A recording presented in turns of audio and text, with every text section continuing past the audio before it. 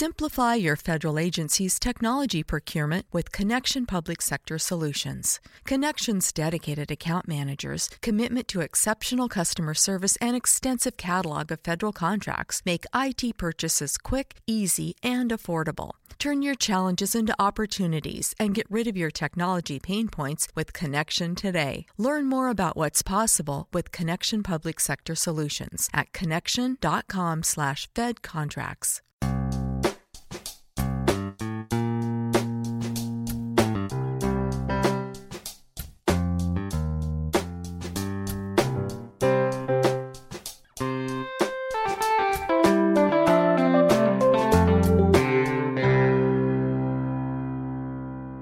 Welcome to Accelerate Your Business Growth with your host, Diane Helbig.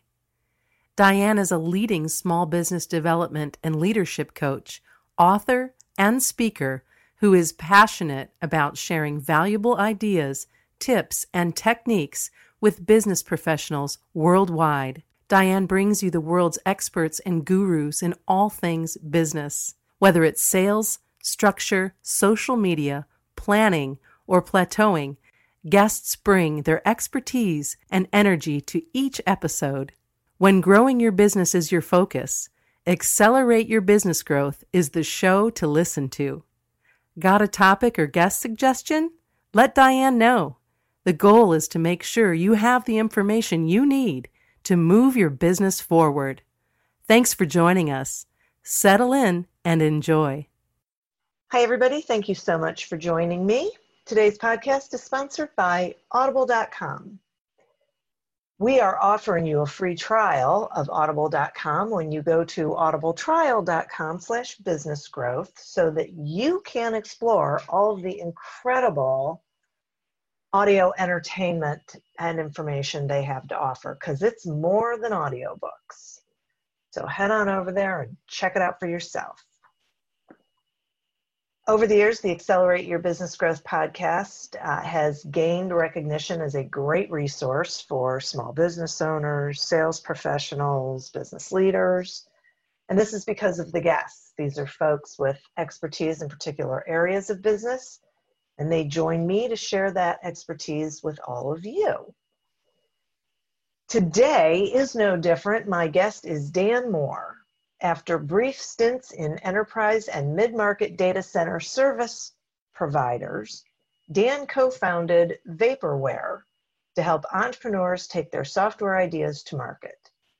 Over the past 6 years, he's helped Vaporware deliver thousands of iterations across dozens of apps in 4 main industries, which are healthcare, HR, real estate, and IT. Ranging from the first MVP versions to modern iterations on mature solutions. Thanks so much for joining me today, Dan. Thanks for having me, Diane.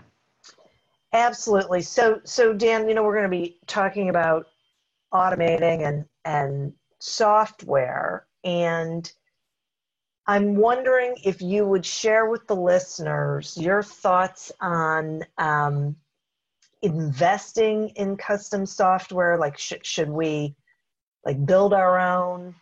Should we just buy off the shelf? What are your thoughts? That's a great question. One we get a lot.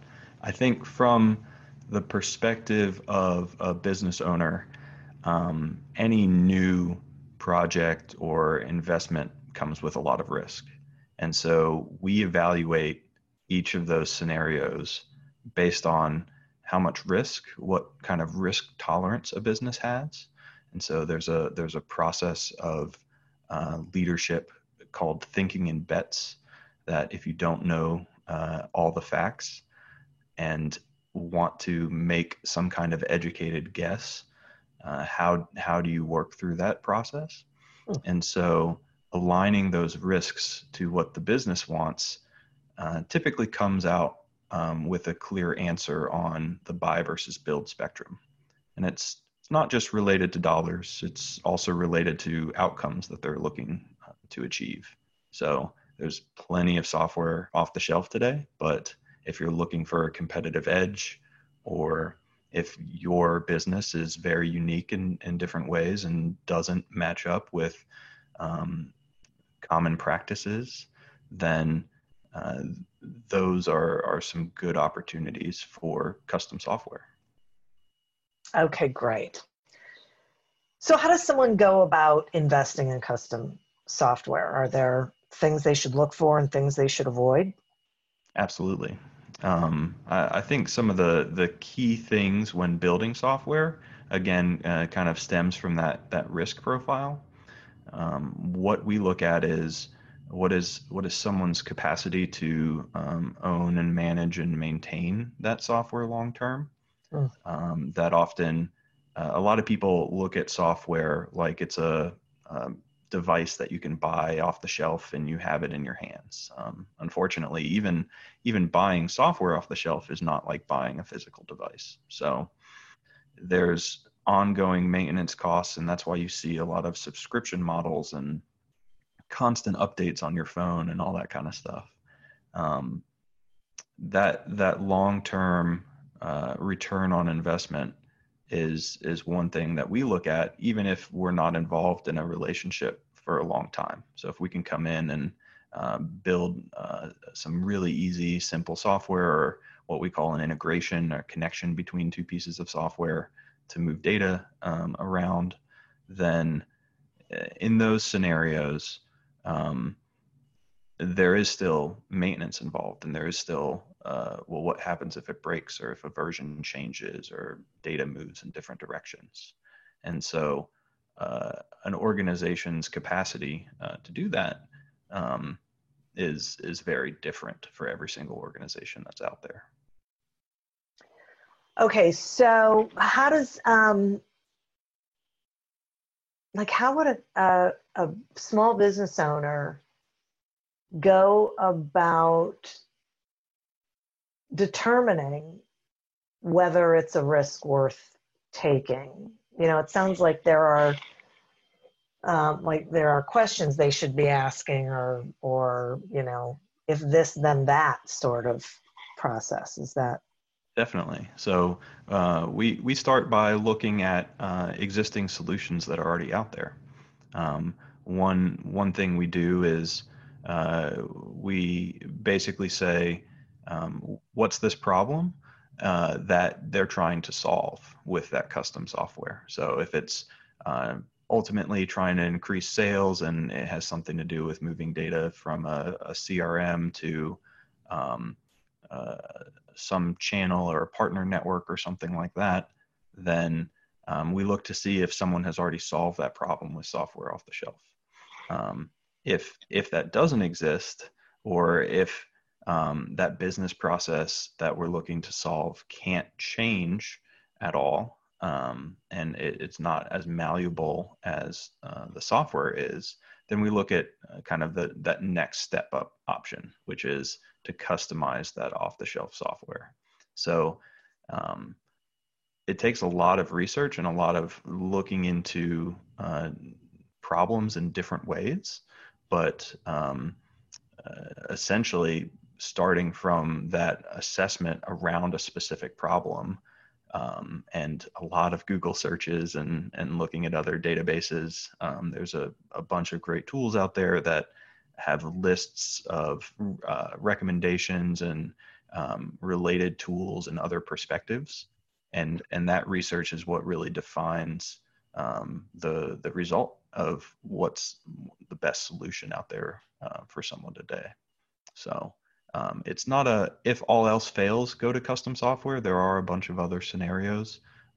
So the ownership of the software, for example, or the business process, if you want to sell it to other competitors, if you want to patent the process and not give up that trade secret, as well as if you want the control, if you're a larger organization, in-housing some of that technology that maybe somebody else already has the exact same process, but you want full control and you don't want your customer data going to other people's servers, or there are plenty of other reasons as well. But I think the main one that we see initially is it just doesn't exist out there. It's unique and different in a new way. So, okay, that makes perfect sense to me. I'm thinking back to situations I've been in working for companies where there was a particular need. So they went and like got software that could be customized for them, but they didn't talk to everybody.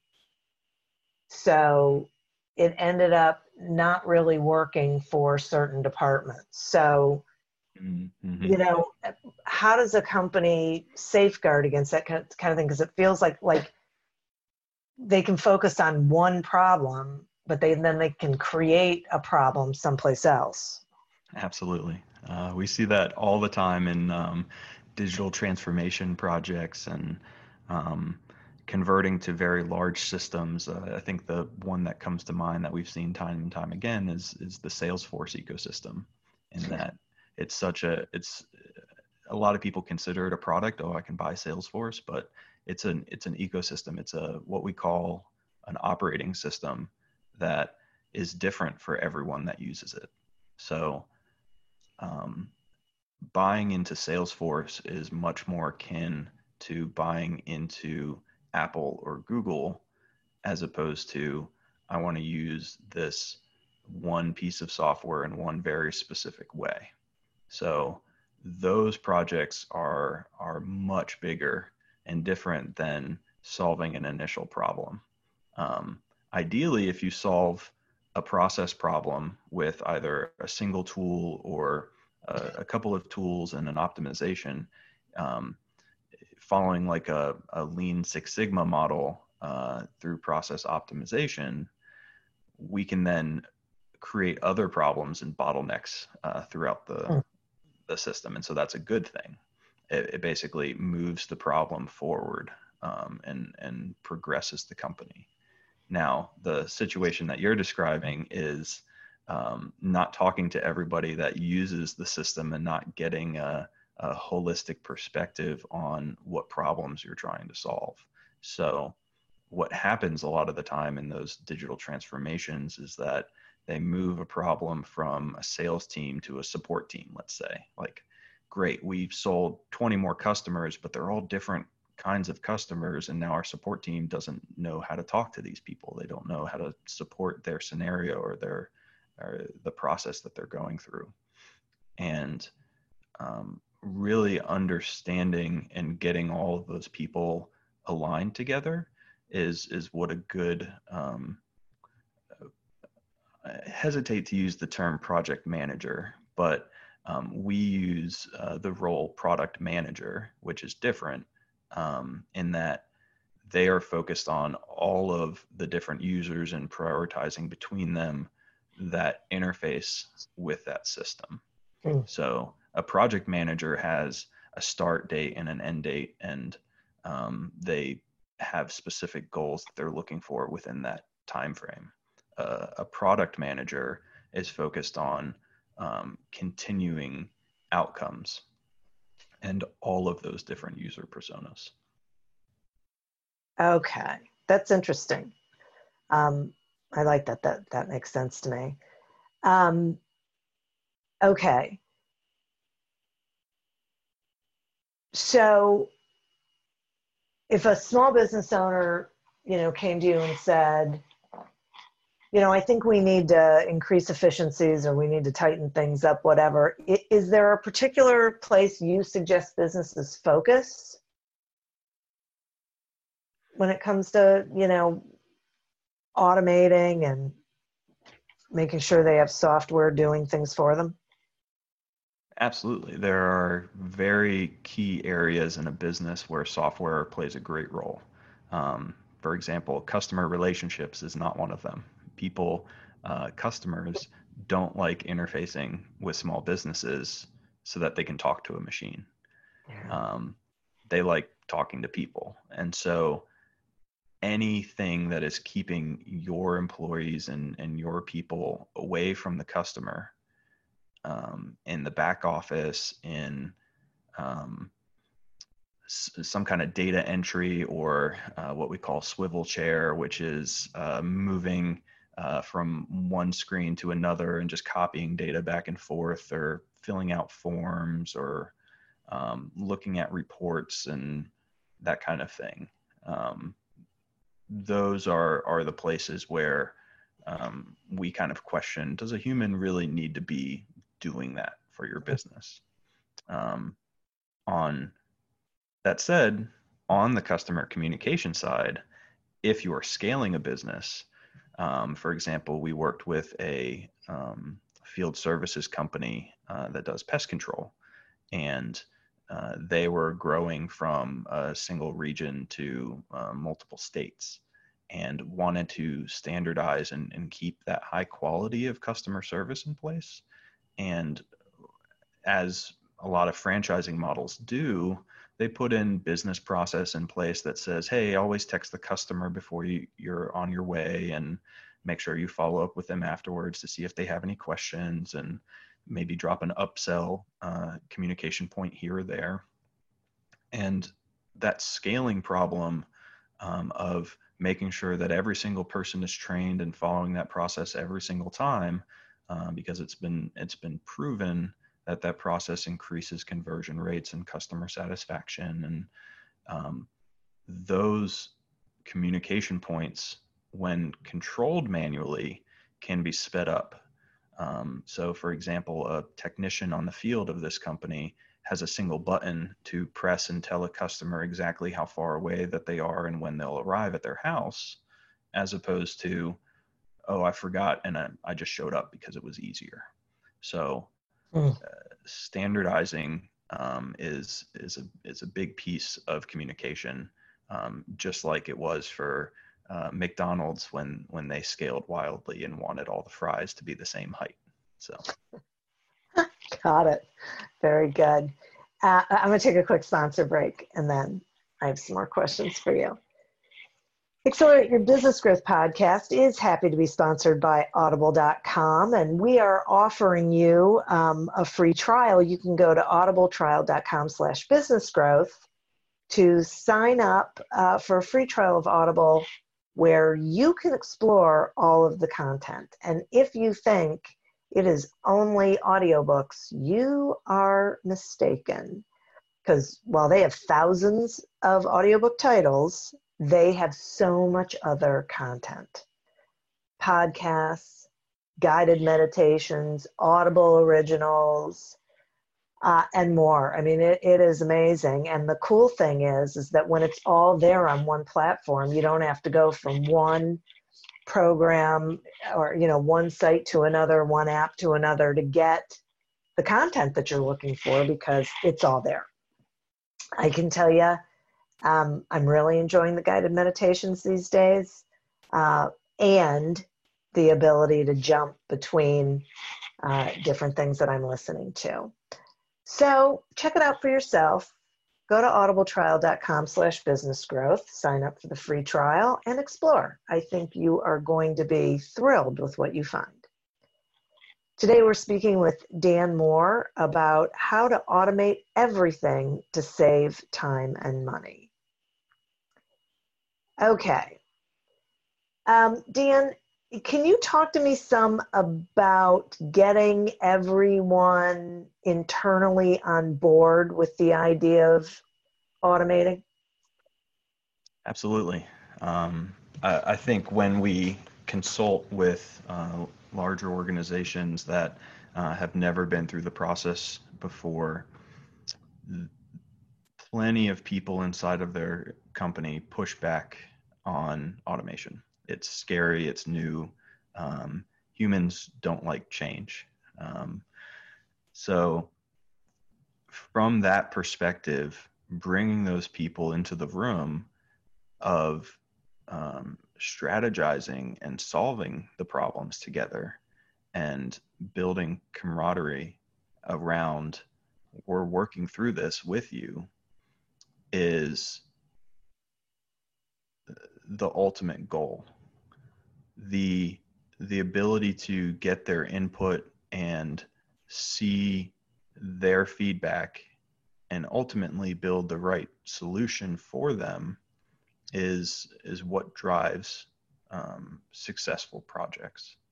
So looking at not necessarily the exact suggestions that they have, but asking them questions and saying, well, how would you solve that problem? And how can we as a team reach those results is definitely crucial. So going back to that earlier example of the pest control company, we brought those technicians that are in the field into the planning room. So before they even had a solution in place, before we had written any code, we said, well, what would you want to do?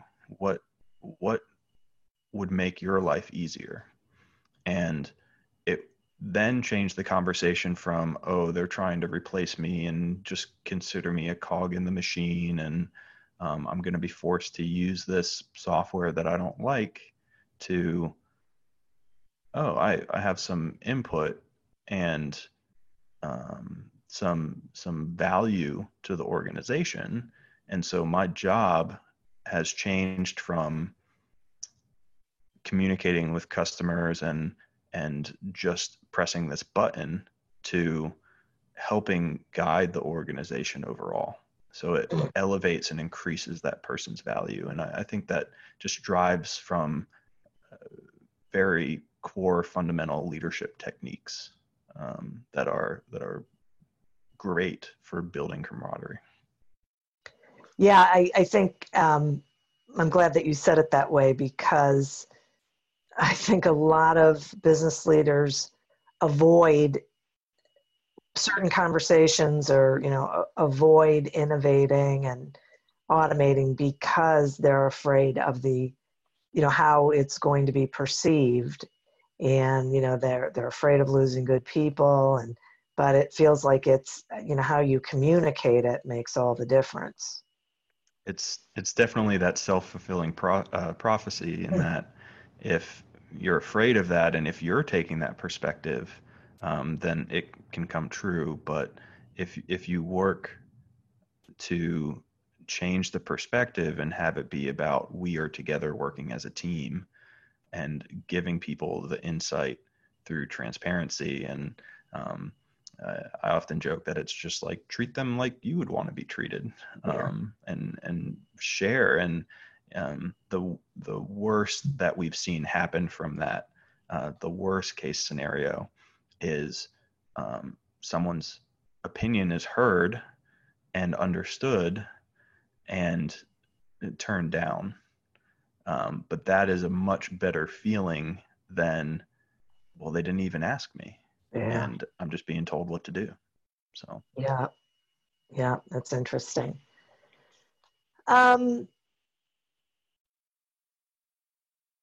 If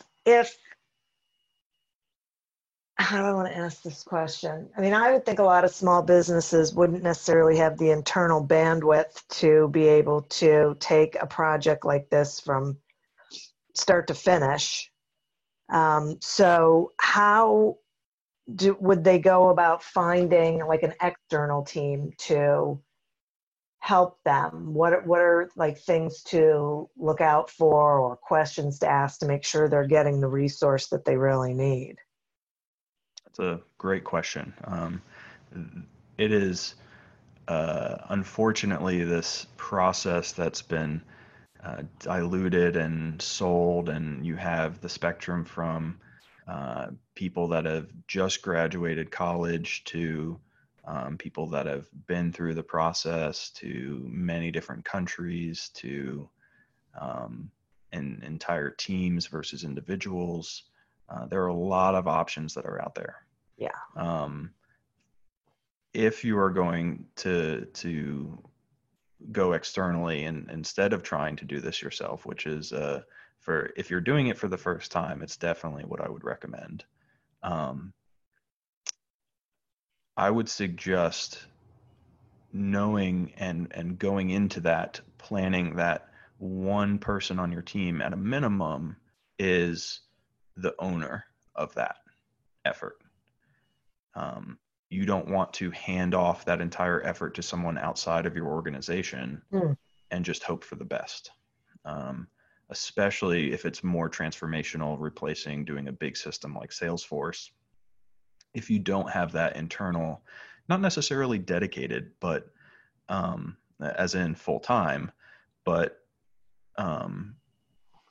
at least that one person that can focus on this project and can treat it as a priority, it won't be wasted effort. The giving that person the autonomy and kind of that internal perspective, and if they have the ability to go around and get feedback and input from everyone inside of your organization for those bigger type projects, then they could do that if they have that ability and time. You can find an external vendor like us that can also do that as well. So we've come in and offer those, what we call those product management services, to really define what the right solution is. And before that, define what everyone's problems are and make sure that we're solving the right ones. So, but having that clear understanding of and collaboration across the organization is something that a lot of people skip, as you mentioned. Yeah, I mean, on the one hand, I think you don't know what you don't know. So, you may not even know the questions to ask or the things to look at. Like, I remember being involved with an organization that had a software vendor creating software for them, and the people who were in the company who were responsible for sort of spearheading the whole thing had never built a website, didn't know anything about data management or anything, and so they didn't know what they didn't know, and they didn't know what kinds of questions to ask the vendor or what kinds of things to watch out for, and so it didn't go great because ultimately, because I think they were sort of in different places. It sounds like they understood a high level goal, Yeah. but not how to break that goal down or that objective down into, well, what are the steps or what are the plan to get there? Right. And so I think that's fair. That Sherpa kind of helping you climb that mountain, someone that's been there before, is a metaphor that we use to help kind of understand why that strategic person that can fill the gap between the business objectives and the technical details is really important. Yeah, no kidding. Sometimes you can find that person who can also do the technical implementation, but those are two very different mindsets, and that's why we're a team of people as opposed to just one person trying to do everything. Yeah, that's interesting. So, right.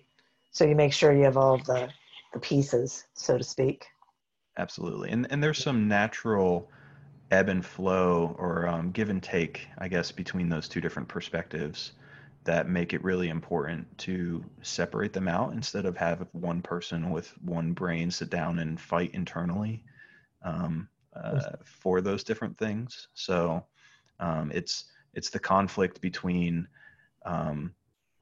is it cheaper or more affordable or more important, so priorities from a technical standpoint versus when you're actually sitting there and implementing it, you have questions on, well, how do I get this to work, and is it feasible, and how much effort, how much time do I have to put into this, and that kind of thing. And it's very easy. We as software developers, we talk a lot about rabbit holes and just getting into building these massively beautiful technical architectures and that have no business application.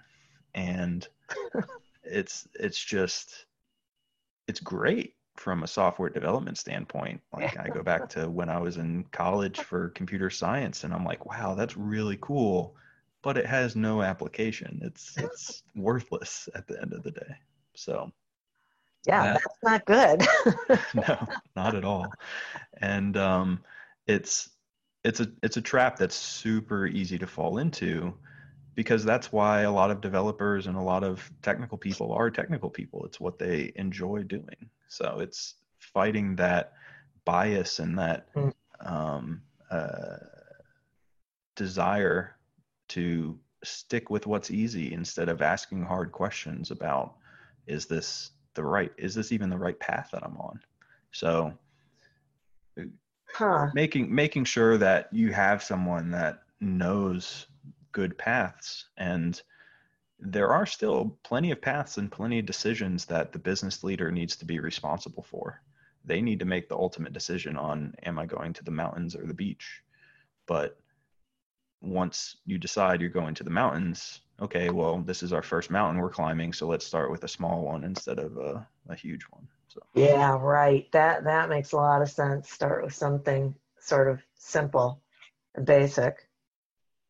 Are there any areas, I know you said that like client facing can be tricky.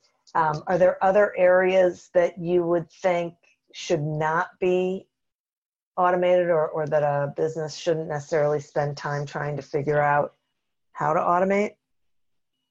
Absolutely. And I should have mentioned, we have a whole framework for this, and I did a presentation. There's some slides out there that maybe we could put in the show notes, specifically to how to make a decision on what should you automate first. But other things that we look for are how often does the process or whatever it is we're automating change? Is it something that's been around for a while, or is it a brand new idea that we haven't even done manually before? And we see way too often that a business leader has a new idea and wants to jump directly into, well, let's scale and get this out to our entire sales team and have them go down this direction and put all this technology in place that'll help them sell this new way. And turns out that selling that new way doesn't really work. And it would have been cheaper to just try it once or twice manually first than invest a boatload of money into a process that doesn't work. So understanding your business process and looking at key indicators like how long it's been in place, or how many other systems does it touch, or how many human touch points, manual touch points there are, versus how many people are doing it. If it's just one person, it's pretty much guaranteed that they're doing 10 other things in your head, in their head, than they've written down or even can explain to somebody else. And that's effectively what automation is explaining a process or a system to a computer. So if someone can't explain to another human how to do a process, then explaining that to a developer to then explain to a computer how to do that process is going to be tricky.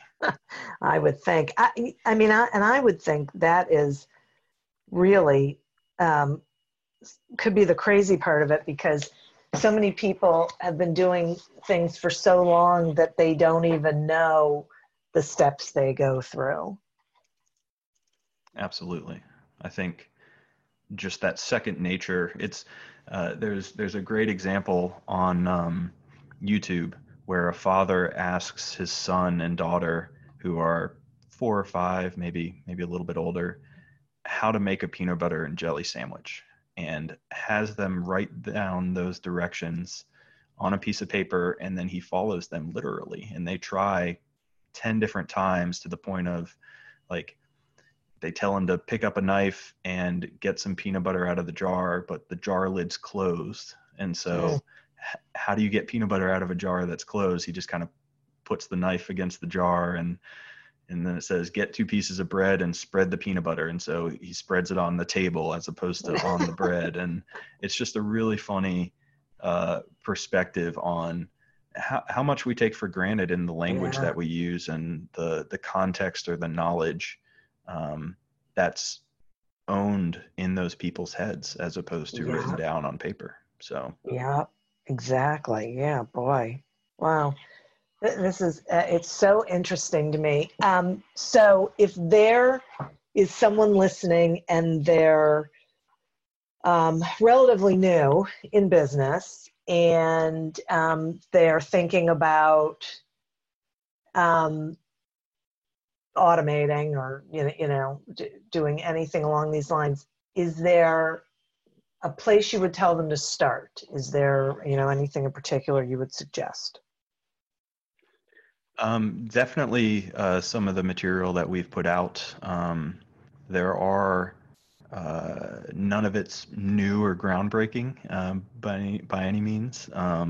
We have taken it and stood on the shoulders of some giants that are out there in terms of thought leadership and business. Off the top of my head, I would say that just having the language and the ability to understand exactly what it is, the process is, and what I even mean when I say the word process, on how everything's a process, and it, even if it's not written down, there's still a process that it goes through, and understanding those aspects to business and technology, I think is a very good place to start. So it's very fundamental, but it shifts the way that we look at our businesses and the challenges that we're faced with. And so those fundamentals really create a separation between a company that is technology led versus a smaller organization that is potentially sales led. Not to say that it's worse in any way, it's just different. So Right. For those foundations, you can get really deep into kind of the latest and greatest stuff around them. Off the top of my head, there's, like I mentioned, Lean Six Sigma. If you're a really small organization getting started, I would highly suggest looking at The Lean Startup, a book by Eric Ries, who is all about how do you test out new ideas quickly. And it's how Silicon Valley created so many startups the past 15 years. So there are plenty of other new ones. I mentioned product management. There are entire communities for product managers out there. If you're a larger organization doing this stuff, then a business architect is a great place to start. And so they focus on the relationship between these different departments and all of the different software going on, and how that is architected and planned for the future across the entire organization. So that's a whole field that's out there that is kind of hidden in a lot of organizations. But, Wow. Yeah, I didn't even know that. Huh. So it's kind of like these pillars of companies and business that are often just overlooked until you find, oh, there's a competitor and they're doing it this way, or they're thinking about it that way. And that kind of changes my perspective or my view. So. Right. Got it. Wow, that's great. Thank you, Dan. Will you let the listeners know how they can find you and what you've got going on, please? Absolutely. So you can find me. My name again is Dan Moore. You can find me on LinkedIn and Twitter as the best way to socially connect with me. Also, our company is Vaporware, and we're out of Raleigh, North Carolina. And the best way to find us there is vaporware.net. So that's VAPORWARE. And it's not a vape shop, and it's not some of the other things that we've heard, but it's actually software and consulting that exists and can help you move your business forward. So. Terrific. Thank you. Thanks for spending time with me and sharing all of that. Thanks for having me, Dan. Absolutely. I'd also like to thank the listeners. You are who we are doing this for, as well as our sponsor, Please go to audibletrial.com/businessgrowth. Sign up for a free trial of audible.com and explore all of the incredible spoken audio entertainment and information that they have available for you. As always, continue to prosper and be curious. And until we meet again on another episode of Accelerate Your Business Growth, goodbye and good day. Hey, which glasses look better on me? Oh, what's this? Zenni's 3D virtual try-on. Pretty cool, right? I don't know about the purple cat eyes. I think they're fun. What about these tortoiseshell glasses? Or these rimless sunglasses? Oh, what about these clear frames? Wait, are those prices real? Do they have glasses for men? Yep. They also have affordable blue light glasses. Seriously? At those prices? Get them all. I like where this is going. Zenni.com. Quality prescription glasses starting at $6.95. Are you tired of seeing your teen or young adult struggle on a path that clearly isn't the right fit? Is your teenager confused about which direction to take after high school? The future of work is changing rapidly, and our kids need to know all of the options available after high school so they're empowered to make the choice that is best for them. In each episode, we explore the latest trends that are shaping the opportunities of today and tomorrow. I'm your host, Betsy Jewell, and this is the High School Hamster Wheel Podcast.